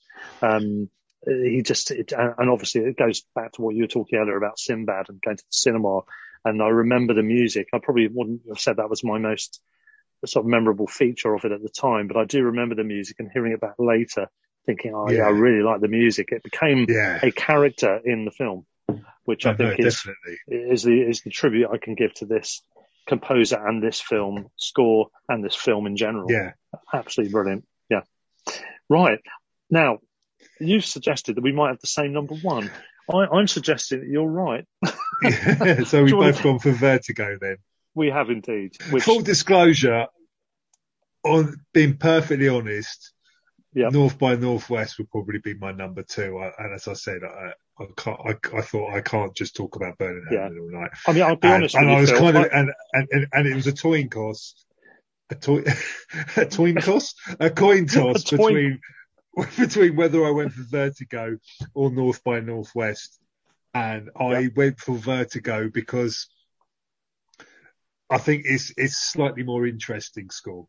It's a more complicated film and it's a more complicated score. I think that was kind of what formed my opinion there. I mean, can I just say, I was astounded that you didn't have North by Northwest at number two. I was convinced you had the same number two. But I didn't take into account the fact that I realise you sometimes do this, don't you? You try and kind of measure things out. Otherwise you're talking about the same things all the time. And I really wanted to talk about Sinbad. It allows you. Not enough people talk about. It's about time Hollywood did a new Sinbad film, don't you think? It would be great. I mean, there's enough other remakes and things going on. You want another ripping yard? Stop making films about comic books or computer games. Go and do Sinbad. So now this film, I'm sure you've got some notes there you'll go to in a minute, but just before you do, I mean, I've got to say that it's a close call between these two, between North by Northwest and Vertigo. I think that this is probably, my favourite film soundtrack of all time. I think it is the greatest film soundtrack of all time. I'd have to think about that in more detail to be sure of myself, but to all intents and purposes. I have a real problem with nostalgia in that Star Wars and Indiana Jones are just so big in my head when it comes to sort of sound. And Good, the Bad and the Ugly is also another one that when we were doing the Western episode, that score was just massive, but it's definitely in my top five. Yeah. Brilliant. And I mean, for me, hopefully you didn't get too interrupted by the cat there that was trying to go up. Managed to engineer an exit for her. Anyway, for me, what it is with this film, I think as soon as you watch this film, again with North by Northwest, it's the same. You sit down, especially if you watch it in the cinema, but even at home, lights down or whatever, the music kicks in and the opening sequences, that title sequence kicks in, and you are immediately plunged into this world, this dark world, this twisted mind world of the main character. And the music sort of it descends down. You physically feel yourself plunging into this world, not lifted to a world or transcended somewhere else. You're plunged down. And the music, the orchestration is just superb. I don't know what you call them. Brass. I mean, it's a film that works on many, many, many levels, but the music just adds another element to it. It taps into the psychosis of the character. Imagine this film with any other score. No. And in another world, we would have had to have done. It's completely synonymous. Thankfully, we're not in that other world. I mean, it taps into the psychosis of the characters. I said these strains of brass that come in and just really just add depth to and layers to the way that the music is telling a narrative story of what this character's journey is like, where he's going, what's involved. Yeah. So the melodies in it, they are kind of they borrow slightly, they echo apologies for my German pronunciation, the Liebestod from Wagner's Tristan and Isolde, which is a story of the kind of obsessive love, and this whole thing is about the image of the woman who never existed, and it's haunting, absolutely haunting. Yeah. The cleverest thing about this score is the opening suite. You've got this ominous like 2-note motif, which is actually, and I didn't really realise this until I researched it. I've got to be perfectly honest. It's a direct, so you hear this piece of music that's kind of quite haunting, but it's a direct kind of musical imitation of the foghorns located either side the San Francisco Golden Gate Bridge, and those horns are then heard later in the film with a kind of key scene with Kim Novak's character. But he'd already kind of preceded the foghorns earlier with this sort of ominous piece of music. I mean, it just works on so many levels. Yeah. I mean, he falls in love with a concept effectively, doesn't he? He's asked to follow his I think his ex-schoolmate, isn't it? His ex-schoolmate's wife. So he's suspecting odd activities going on. So he follows her and falls in love with her himself, and the story goes on from there. It's obsession. It's a haunting, is the word, isn't obsession. It? It's a film about obsession, and he kind of. There's a lot of repetition in the music where it kind of sort of circles back to the sort of same moment again and again, and it kind of gives you that kind of feeling of kind of obsession in the kind of musical parts of it. Is, I mean, the score itself, it consists of 42 cues comprising 74 minutes of music that are kind of heard in the film. The soundtrack contains 34 minutes of score, including most of the cues. It was re-released in 1996 after the master recordings were uncovered at Paramount Pictures. So they actually lost the score to this, and then for 38 years, and then found them and re-released them. It was composed by Herman between the 3rd of January and 19th of February, 1958. Recordings were made in London about 6 weeks to do. That's something I find amazing. You look at quite a lot of these composers, and they rattle out. I mean, they're prolific. A lot of them they rattle out. If you think about how often the band releases an album now, they release like a sort of an hour of music every 3 or 4 years. I mean, these guys are knocking 3 or 4 films out a year in a lot of occasions. They're quite a production line running. Yeah. I mean, it's incredible stuff.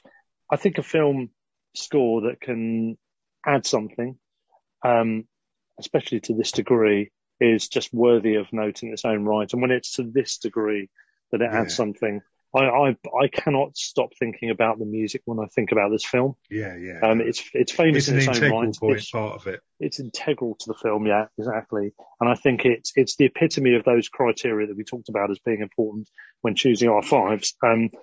It's absolutely integral. It's completely at the forefront. Several themes within are used within, as you said, cues and notes are used, motifs within the film, and all of them are just top rate. There's just no two ways about it. All killer, no filler. Yeah, exactly.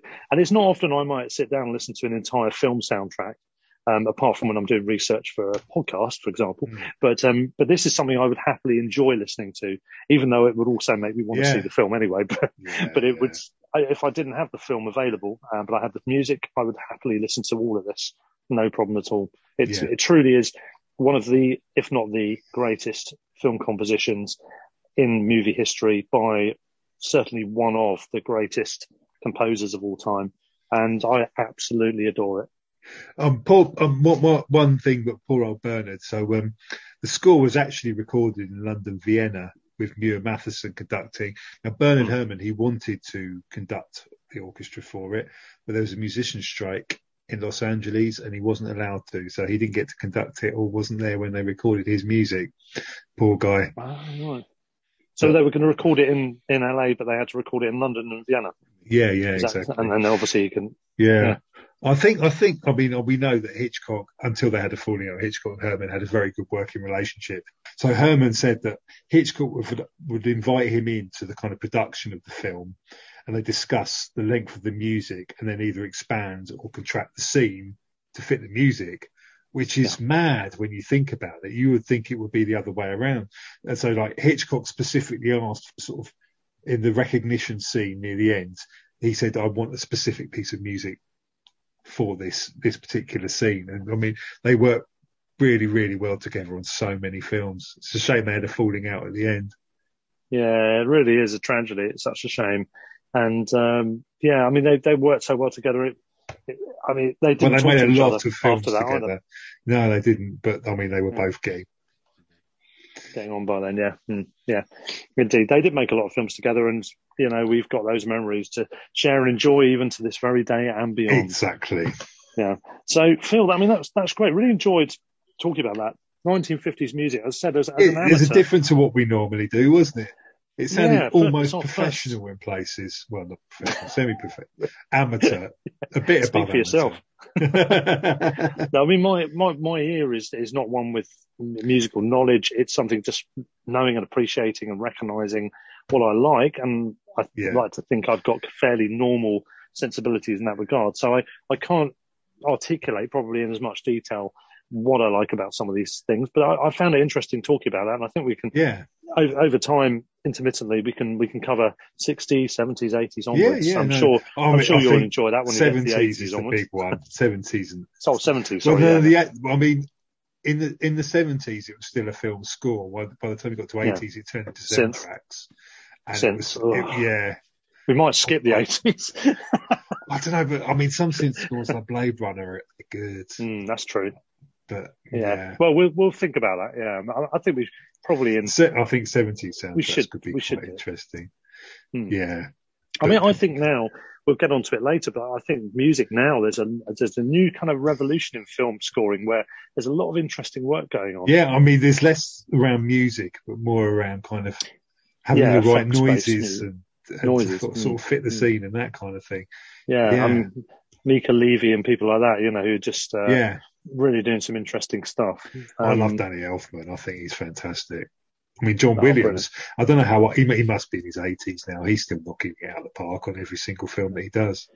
Yeah, I mean, Danny Elfman's got to be getting on a fair bit. Yeah. I mean, he's so prolific, isn't he? With whether it's Simpsons, Tim Burton, whatever else, he just seems to be continuously, relentlessly working. Yeah. So, honourable mentions. Was there any others that you'd like to mention that we haven't discussed? So we kind of, we only kind of overlapped on just the one film in the end, although obviously North by Northwest should have been in. Yeah, I mean, I've got a few others. I mean, there's a couple of things that if anyone's listening and they've noticed a couple of things are from the 50s and we haven't mentioned them, they might be screaming at us. Yes. So hopefully we're coming to them now. First of all, you've touched on it already. Rashomon, I think, is a great score as well. 1950. Made my long list, but it was, I mean, it would have been second to Seven Samurai for sure. So, I mean, that was a great score. Film as well. That's one of those very different as well. So different score. I mean, you see it copied again now. People talk about it's got a kind of Rashomon it's a Rashomon piece in terms of it's Yeah. got three different stories, one story told from three different perspectives of an Yeah. incident that happens. You see it in The League of Gentlemen or whatever, and you see it in all kind of other kind of like films. Fantastic film. Yeah. Yeah. Other ones for me, you've already mentioned Sunset Boulevard, Seven Samurai. You've got Rebel Without a Cause. In fact, all the James Leonard Dean's films of Rosenman. the 50s. Yeah, that was on my short list Yeah. as well. I mean, that's a big brassy, full orchestrated thing, isn't it? Bam, bam, bam, bam, bam, bam, bam, bam, Yeah. bam. It's really good. I think that was a very influential kind of one. I think it was quite revolutionary because that really started including kind of like jazz with classical music. The guy who did it, Leonard Rosenman, he was a kind of roommate of James Dean's at one time. Oh, right. Another film that I think is massively overrated. But, what, Rebel Without a Cause? Yeah. If he hadn't died, would they still be talking about it with as much interest? And Probably not. No. I don't know if it's overrated. I don't know. It depends who you've been reading and listening to, but I'd have to see it again. It's all right. It's okay. But it's iconic. Other films do that sort of thing better, in my opinion. There is a thing with... That's just me. I remember getting a little fascinated phase with James Dean when I was growing up, and he did about 3 films, didn't he? Pretty cool. Yeah, and I mean, he was a sensationally good actor. I really wish he'd not had that accident and lasted, because what he did. I mean, Rebel Without a Cause, Giant, East of Eden, they're all based on your classic American stories of families and that sort of stuff. You've got a troubled youth in Rebel Without a Cause who's obviously having struggles with parents. You've got Giant, where he's kind of an slightly older figure. Yeah. There's the whole generational question there. East of Eden is a brilliant film based on a classic American novel. Yeah. Indeed, yeah. And they're all great. But Rebel Without a Cause, the score is excellent in that. Honourable mention to 2 films just purely because I think the films are sensationally good, which also have that CinemaScope thing along with Rebel Without a Cause, which is one of them rather, which is Bad Day at Black Rock, which is a great film. If you've not seen it, check it out, folks. That's got a pretty good score, quite similar to Rebel Without a Cause, actually. It's on a similar vein, but not as distinctive. You've got The Night of the Hunter, not really known for its music, but a great film. That's a fantastic film. It's such a good film. We'll talk about that another time. Yeah. There's so much going on in that film in terms of themes and ideas. I mean, I think that film is a lot of people kind of like talk about it, but in critical circles, but in kind of the mainstream, you don't really hear it mentioned very much, but it's a fantastic film. Yeah, it really is absolutely sensational, as is the film, it's back to Marlon Brando, On the Waterfront. On the Waterfront, that was Leonard Bernstein's only score. Yes, that we've mentioned. Got that. That came very close to be on my list. It's got that opening theme where you hear the kind of French horn, and then the flute joins in, and then you've got these, because it's a very contrasting film. You've got these sort of love parts and these violent parts, and the music just fits it absolutely wonderfully. Because he's just rugged. He's just incredible in this film, isn't he? He really. He's so good. It almost takes you out the film in that nobody else is. It happens in a bit in A Streetcar Named Desire as well, which you mentioned earlier. He's so much better than everybody else that you almost think he's in a different film. And that's saying something, because, they are very good actors, the other people in there. And on the Waterfront, there's scenes with his brother, he can hold his own, that actor, but it's just something about Brando. And he's just on a different zone, but the music to go with it, I think it's probably not necessarily as famous as other famous films, in terms of the music of other films. I think this doesn't quite get the credit it deserves. It's a very good soundtrack. It really, again, sets the tone. You've got those different intonations for different characters. As you said, he's this rugged, troubled, ultimately vulnerable, very vulnerable character. And it plays really nicely the way the music depicts that through the strains of the music. It really depicts that characterization. It's absolutely great. And I just love it. And there's so many other classics of the era. A lot of them don't have famous scores, but one that does, I guess there's Some Like It Hot as well. Yeah. A latter-day screwball comedy, absolutely brilliant, 1959. Marilyn The Monroe. score, Marilyn Yeah. Monroe, Tony Curtis, Tony Jack Lemmon, Curtis. all on absolute Yeah. fire performance-wise. Music-wise, it's got... That's Billy Wilder, isn't it? Billy Wilder, yeah. Yeah. And it's got, it's got some famous songs in it. But the score itself is kind of, it's just playing into that roaring that roaring age, the gangsters in Chicago, all that stuff. It really goes into that. In terms of the songs, I'm trying to remember I've got to try and remember what there's the song that I'm trying to remember now. Here we go. Oh, I Want to Be Loved by You, famously, of course. I Want to Be Loved by You. And there's also, I'm Through with Love, which is another classic American songbook standard. Yeah. So you've got Marilyn Monroe's versions of those songs. Classic dialogue, of course. I suppose we're talking soundtracks, but in terms of the score, I think it's just got a rip-roaring kind of throbbing kind of buzz to it, which is nice. It matches the pace of the film wonderfully. Yeah. American in Paris, I've sort of touched on. Very good score, actually. Really good music. There's some. It's got classical, almost like balletic elements to this, I think. There is, in fact, a scene which is quite balletic, which is sort of like a slightly dreamy fantasy scene. But the music in that, you could almost imagine this could have been from a classic Russian composer. It's beautifully done. It's great. Some good songs in there again. I know you don't like musicals, but it's actually, I think it's more of an accomplished score in some senses than Some Like It Hot. I think we're talking about the musical scoring rather than the overall soundtrack.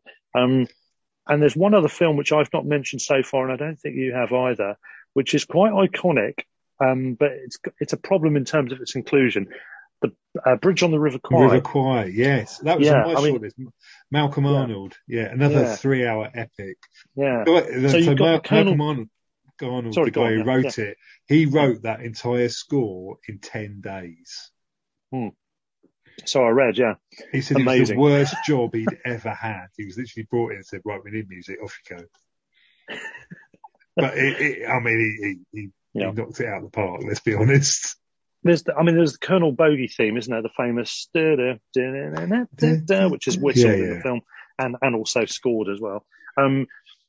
Apparently I think that wasn't originally for the film, though. I think it didn't have a history beforehand. It appeared in something else. Okay. So on that basis, I didn't include it because I thought, that is the iconic bit, isn't it? Really? Yeah. It's a good score in general, but that particular bit was for me. And actually, that's just reminded me of something which I seem to have lost from my notes. I'm just going to dig in again and see if I've got them elsewhere. Yes, I have. One other famous score, which is the Dam Busters, 1955. How can we not mention the Dam Busters? Now, for that one, I've got some notes here, actually. It's a film it's not as good as you remember it, but the score is great. Peter Jackson's been talking for years about doing a remake, but he seems to have sort of gone into a sort of semi-retirement where he just wants to do documentaries at the moment, which is a shame because I'd love to have seen his take on the Dam Busters. Absolutely, yeah. He would have been great. I did a bit of research on that, actually, because I was interested in where the music came from. And there's an article, I think it's something to do with Classic FM, which says, Eric Coates, Dam Busters, it says, still a firm favourite military band number at flypasts so on. Eric Coates' popular theme. And football, yeah, exactly, yeah. It says, Eric Coates' popular theme to the classic British war movie from 1955 is a great example of a piece of music that has become just as famous as the film it comes from. Despite the piece's success, Coates had a profound disliking of composing for film.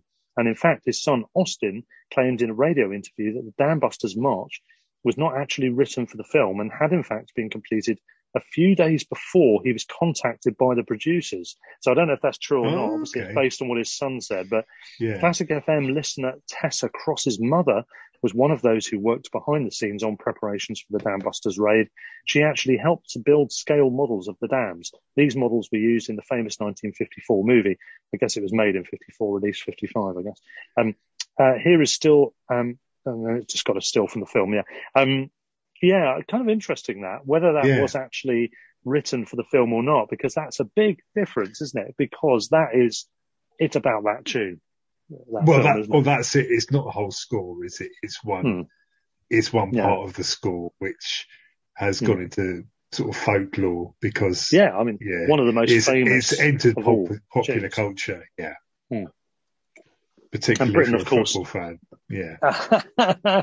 Definitely. I mean, but in terms of the 50s, British cinema was a bit, well, apparently British, German, Czechoslovakian, and a couple of other sort of Central European nations Yeah. were behind the curve in terms of filmmaking. Others were doing Well, groundbreaking stuff. a lot of them were working in America, let's be honest. Yeah, exactly. So the better talent was in America. You had a few kitchen sink dramas coming out towards the end of the But the decade, budget, but you get a yeah, lot more money to play yeah, with if you were in Hollywood. yeah. But you had the Italian cinema, Japanese cinema, Swedish cinema, Yeah. Polish cinema. All of those things were doing interesting things, neo-realism, new wave, all sorts of stuff. Whereas Britain was looking back. It's got this obsession with the war, even now, to some Yes. extent. And in the 50s, it was all about telling tales of the past decade and a half, Yeah. where, you know, the fables of what had happened, the heroics. It's understandable, but Yeah. it did mean there was a sort of like a datedness to No, British definitely. 50s cinema, which did produce some great films, but it also meant that we didn't kind of move on in the same way until at least the 60s, really. But there we go. We had Carry On Sergeant, though, don't forget, in 1958. So I was good thinking, when did the Carry On film start? Yeah. yeah, I did check that. I thought, was that 50s or 60s? It was ahead of the curve. It was ahead of Bond, and apparently it's the longest running film series in terms of it's got the most films in terms of a film series. I think it's something like 31 films, just ahead of Bond. Bond's the longest running in terms of consistent numbers of years, Yeah. because there was a big gap in Carry On. I'm not actually a fan of the Carry On films, but in case anyone's wondering, I rewatched one fairly love-hate. recently with my wife, who is French, to kind of say this is a certain part of English culture. British psyche. And it felt actually quite embarrassed. She showed me a French film from the similar period, which was hilarious, and I showed her a Carry On film, and it dated so badly. Welcome to mid-century English. We watched Carry On repression. Up the Khyber, and I remember it being hilarious as a kid, and watching it now in the cold light of day.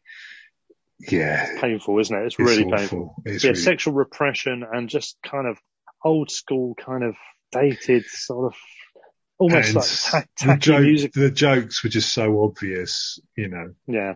But well. Yeah. So is there any more in your short list? Not on mine. Have you got any more, Phil? There's only one other guy that we haven't mentioned yet, Dmitry Chomkin, who did Rio Bravo and High Noon. Yeah. So that, which. Oh, High Noon, epic. Yeah, High Noon. Yeah, they're the only other ones that I was kind of think sort of bring to the conversation. I'm obviously not as much an expert as 1950s films as you are, but I've put quite a lot of research into it. Yeah, fair play. No, that's good. Yeah, I mean, most of the films I've watched have been about 4 hours long as well. I don't have time to watch a couple then. Yeah. Yeah, no, Tiomkin's one of those old guards, you know, along with Rocha and Korngold and all those others that I mentioned, who's just, you know, he's been around the block a long time. Obviously, as you can tell from his name, of Eastern European kind of background. Yeah. And, I mean, High Noon is an interesting film. It's an odd film because I think I don't know what we said about it during the Western one, but it sort of feels a bit too modern for you know what I mean? I don't know if it's Grace Kelly being in it looking too pristine, or the film looking too pristine in general. It's not gritty enough, maybe. And the song, compared I don't know, to some of the other pit-top films from that period, yeah. I mean, it's got, obviously, you know, it's got the famous song "Do Not Forsake Me, Oh My Darling," and you know, there's that timed, because it's done pretty much as a real-time narrative, and you can feel this tick of this kind of almost this metronome thing going on through the soundtrack. The song and the music are great. Again, it's kind of a bit samey. It's just one theme, or it feels like there's only one theme from it. It worked according to the story, but in terms of scores standalone, is it top 5? No, not for me, but I do love the film. It's brilliant film, but I can't warm to it the same way as I can to other brilliant films. I think it's probably safe to say, even though it's got Grace Kelly in it. Not Gene Kelly, Grace Kelly. Yeah. It'd have been a very different film. Yeah. So that, I think, yes, that would have been interesting. Yes. The love interest is. Yes. Yeah, for what's his name would be that would have upset a lot of people in America. Could have been fun. Couldn't it? No, I think that pretty much rounds up this one then, Yeah, doesn't it, Phil? So that's been let's really just, interesting. It's been quite. I mean, coming at it from a different angle. It's been. yeah, I was honestly, I was thinking it's only going to be half an hour long, and I reckon we've managed to do hour and three quarters or whatever without really thinking about it. So yeah, something like yeah. that. Yeah. And just to quickly summarise, in case people have lost track of where they were at with it, your top five again. So if you can just count it down So for us. my number 5 was the legendary Seventh Voyage of Sinbad. And I had A Streetcar Named Desire. Number 4, I had the legendary Seven Samurai. And I had the legendary Singing in the Rain. Your favourite film. I had number 3. I had Sunset Boulevard. And I had A Touch of Evil. Number 2, I went for Ben-Hur. North by Northwest for me. And number 1, I went to Vertigo, but ask me again tomorrow, and it could be North by Northwest. And I went for Vertigo. Yeah. So there we go. That rounds up this one. Next up, we are doing it's a bit delayed. We'd rather have done it sooner after the year's ended. We've got to catch up on all the films from 2021 that I haven't had a chance to watch yet. You suddenly look at it and you think, oh, there's quite a few, because it's not just what came out of the cinema. Quite a lot of films went straight to streaming, and they kind of appeared sort of under the radar. So there's a few more I need to catch up. And then there's the accessibility issues. Yeah. I had a pretty busy end of year, beginning of year as well. So I think it's probably advantageous that we've had this extra time. So our next one, probably in March, I'm guessing, will be the review of the films released in the UK, on whatever its first run release format is of films that were made in 2021. And I will be predicting your films. Yes, I might predict yours as well. Mine are obvious, though. You'll get them all right. Oh, okay. Nice disclaimer. Well, we will see, and we will be back with that one next time. So, Phil, it's been a pleasure as always. I'm glad we finally got back on track after a bit of an extended It's been brilliant, delay. Yeah. So, thanks for joining us, everybody. We will be back soon. We will be back with films of 2021. Until then, thanks for listening. Cheers. Cheers.